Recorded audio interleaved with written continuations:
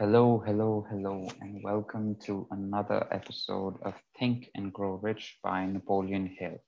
In the previous episode, we discussed chapter 2, which was titled Desire. In this episode, we discussed chapter 3, which is titled Faith, Visualizations of and Belief in Attainment of Desire, which Hill describes as the second step towards riches. In this chapter, he details specific plans and specific points how we can build a plan in order to inculcate faith into our desires, in which both faith and desire play an important part in the path to riches, wealth, and money. And we are introduced to several important characters that had a great impression on Hill's life, including Abraham Lincoln, Mahatma Gandhi, Charles Schwab, JP Morgan, and of course his mentor, Andrew Carnegie. He opens by saying, when faith is blended with the vibration of thought, the subconscious mind instantly picks up the vibration, translates it into its spiritual equivalent, and transmits it to infinite intelligence, as in the case of prayer. Again, it's a process. The three emotions that he describes as both important, being important for the physical as well as the mental being, are faith, love, and sex. He says are the most powerful of all the major positive emotions. When they are blended, they have the effect of coloring the vibrations of thought in such a way that it instantly reaches the subconscious mind. Now, how can one develop faith? He says faith is a state of mind which may be induced or created by affirmations or repeated instructions to the subconscious mind through principle of autosuggestion. Now, autosuggestion is an important theme of this chapter and a theme of the next as well.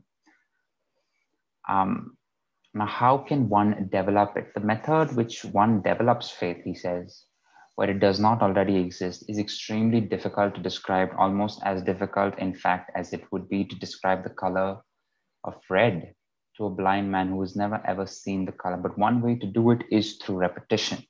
Repetition of affirmations, of orders to your subconscious mind is the only known method of voluntary development of emotion.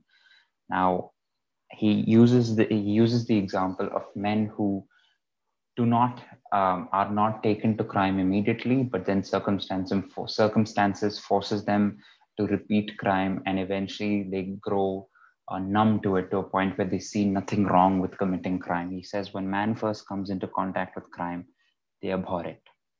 If they remain in contact with crime for a time, they become accustomed to it and endure it. If they remain in contact with it long enough, they finally embrace it and become influenced by it. This is the equivalent of saying that any impulse of thought which is repeatedly passed on to the subconscious mind is finally accepted and acted upon.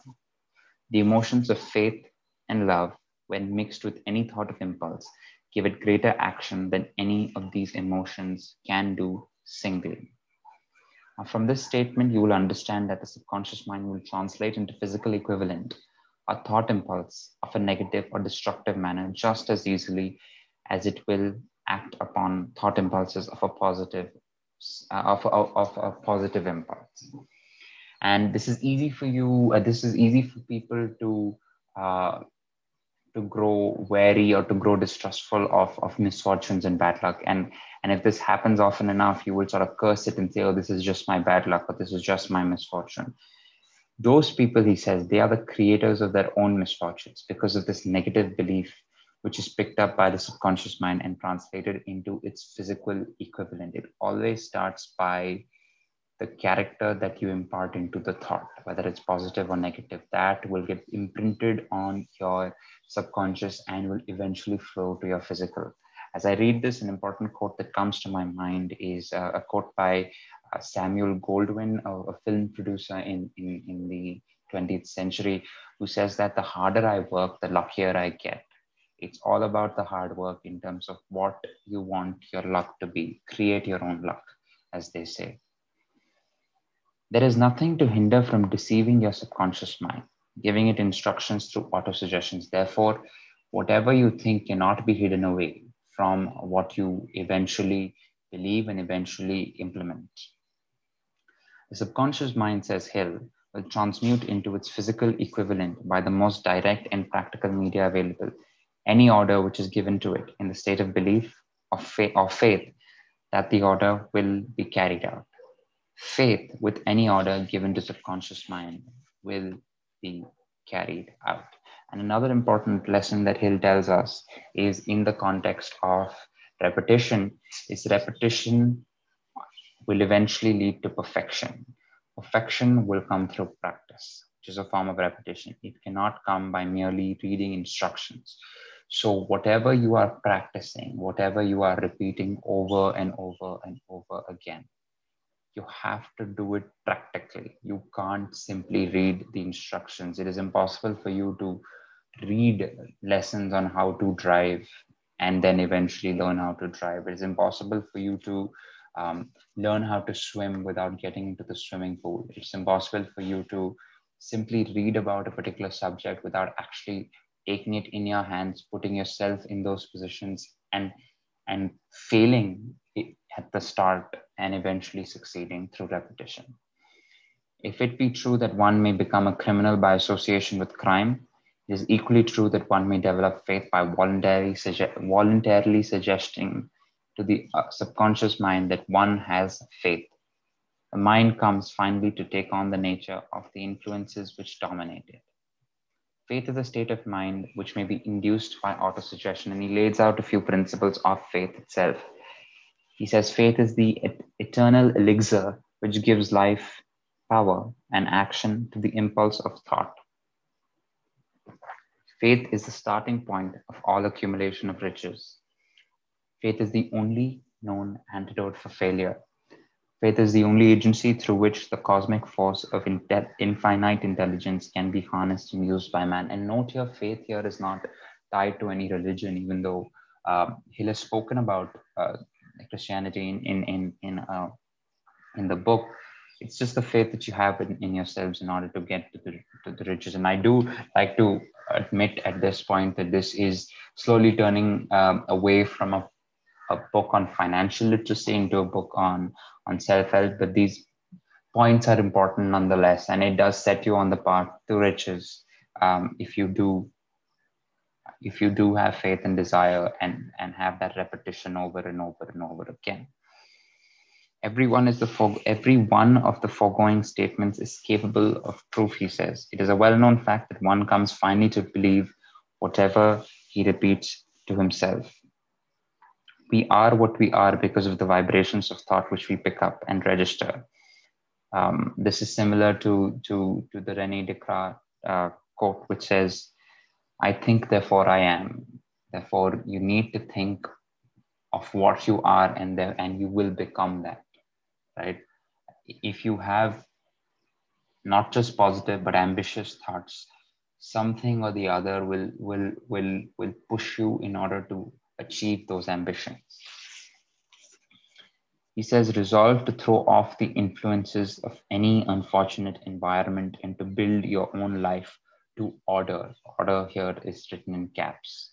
Again, if I could relate this to another piece of reading that I have come across in the past is the reading of Jordan Peterson, the Canadian clinical psychologist, philosopher, whatever you would like to call him.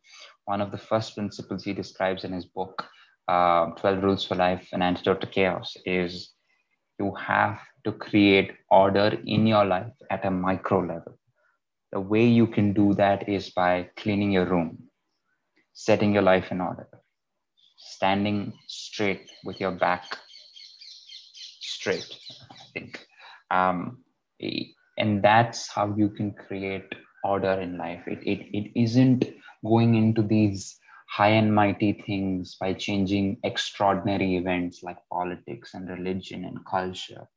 It is those simple things that you start off with in your everyday life. The first example he gives is being confident by cleaning up your room, setting your life in order, which is very similar to the philosophy of Napoleon Hill, written almost a century prior. The application of this principle may be made through a simple arrangement of positive thought impulses stated in writing, memorized and repeated until they become a part of the working equipment of the subconscious mind. A formula, a 5-point formula, which he describes is: first, repeat to yourself, I demand of myself persistent, continuous actions towards its attainment, and I, here and now, promise to render such action. I will concentrate my thoughts for 30 minutes daily upon the task of thinking of the person I intend to become, thereby creating in my mind a clear mental picture of that person. I will devote 10 minutes daily to demanding of myself the development of self-confidence. I have clearly written down a description of my definite chief aim, and I will never stop trying until I shall have developed sufficient self-confidence for its attainment. I will succeed, and the way I will succeed is as follows. The fifth point reads: I will succeed by attracting myself to, I will succeed by attracting to myself the forces I wish to use and the cooperation of other people. I will induce the others to serve me because of my willingness to serve others.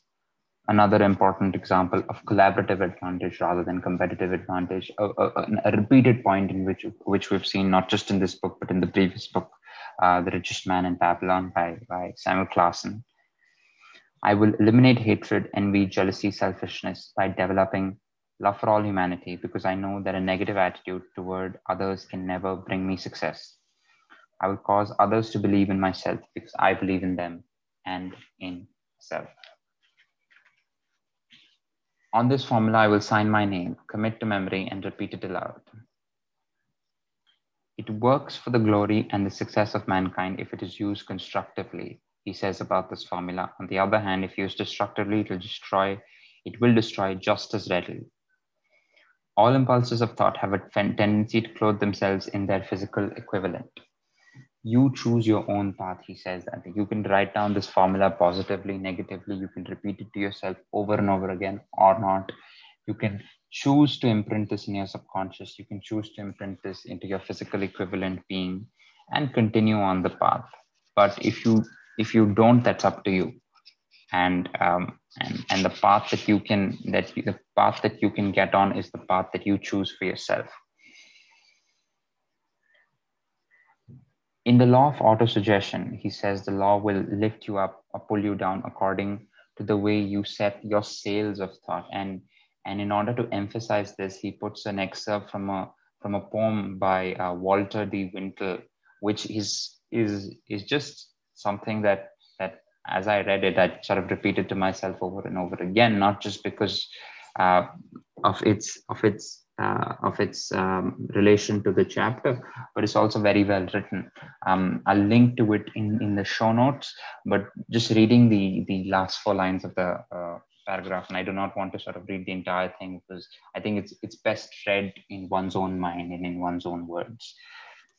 Wintle writes, life's battles don't always go to the stronger or faster man, but sooner or late the man who wins is the man who thinks he can. Name of the poem is The Man Who Thinks He Can.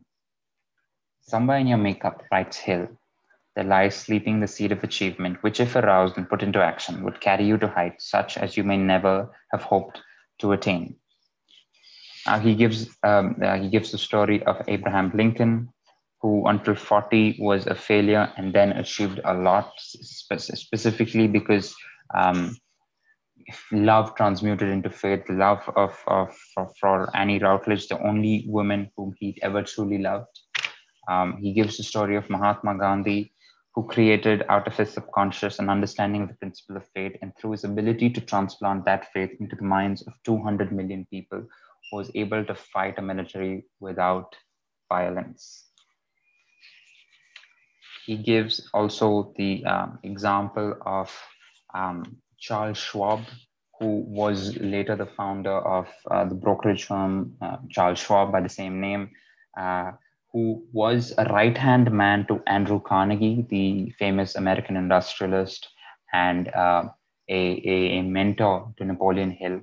And he details the story of through a article from the New York World Telegram, how Charles Schwab, who was then the right-hand man to Andrew Carnegie, convinced Andrew Carnegie to merge his steel company at the time with, very interestingly, a man named John Pierpont Morgan, who was eventually the founder of the investment bank JP Morgan. Charles Schwab managed to convince Andrew Carnegie and JP Morgan to merge their respective steel companies into US Steel, which was at that time the largest producer of steel in the world, which still has a considerable amount of steel production and is also listed on the New York Stock Exchange. Not as big as it was in the 20th century, but certainly an important company nonetheless. And Charles Schwab was instrumental in in convincing these true industrialists to merge the company, even though he was not very well known. The point that Hill wants to emphasize is how Schwab, through his faith, through his desire in order to lead, despite being not an executive or an owner or a shareholder or a partner in the company, could manage to convince these two stalwarts to merge their companies into one corporation. And he was so liked by both parties. He was given the position of the president, or the first president of the company, of the newly merged United States Steel Corporation. And through this, he emphasizes once again the power of thought, the thought that Abraham Lincoln had, the thought that Mahatma Gandhi had, and in an industrial sense, the thought that Charles Schwab had. He said, "Remember this when you are ready to bargain with life for whatever it is that you ask is your price for having passed this way." And Napoleon Hill ends the chapter with the following quote: "There are no limitations to the mind except those we acknowledge. Both poverty and riches are the offspring of thought." Again, my friends, faith is important no matter what you have it in. That's up to you. But one thing you should have it in, at least from the perspective of gaining riches and wealth, is faith in yourself. We will try to sort of mold this book into more of a financial literacy book. And in the subsequent chapters, even if Hill's writings aren't to that particular aim, the aim of this podcast in a way is less philosophical and more practical. But the points that Hill laid out in the self-confidence formula are certainly practical points that we can definitely follow. And hopefully we can look at formulas for the rest of the chapters as well. That's it from this chapter. That's it from me. Thank you for listening. If you have any suggestions or ways I can improve, let me know. That's it from me. I'm out.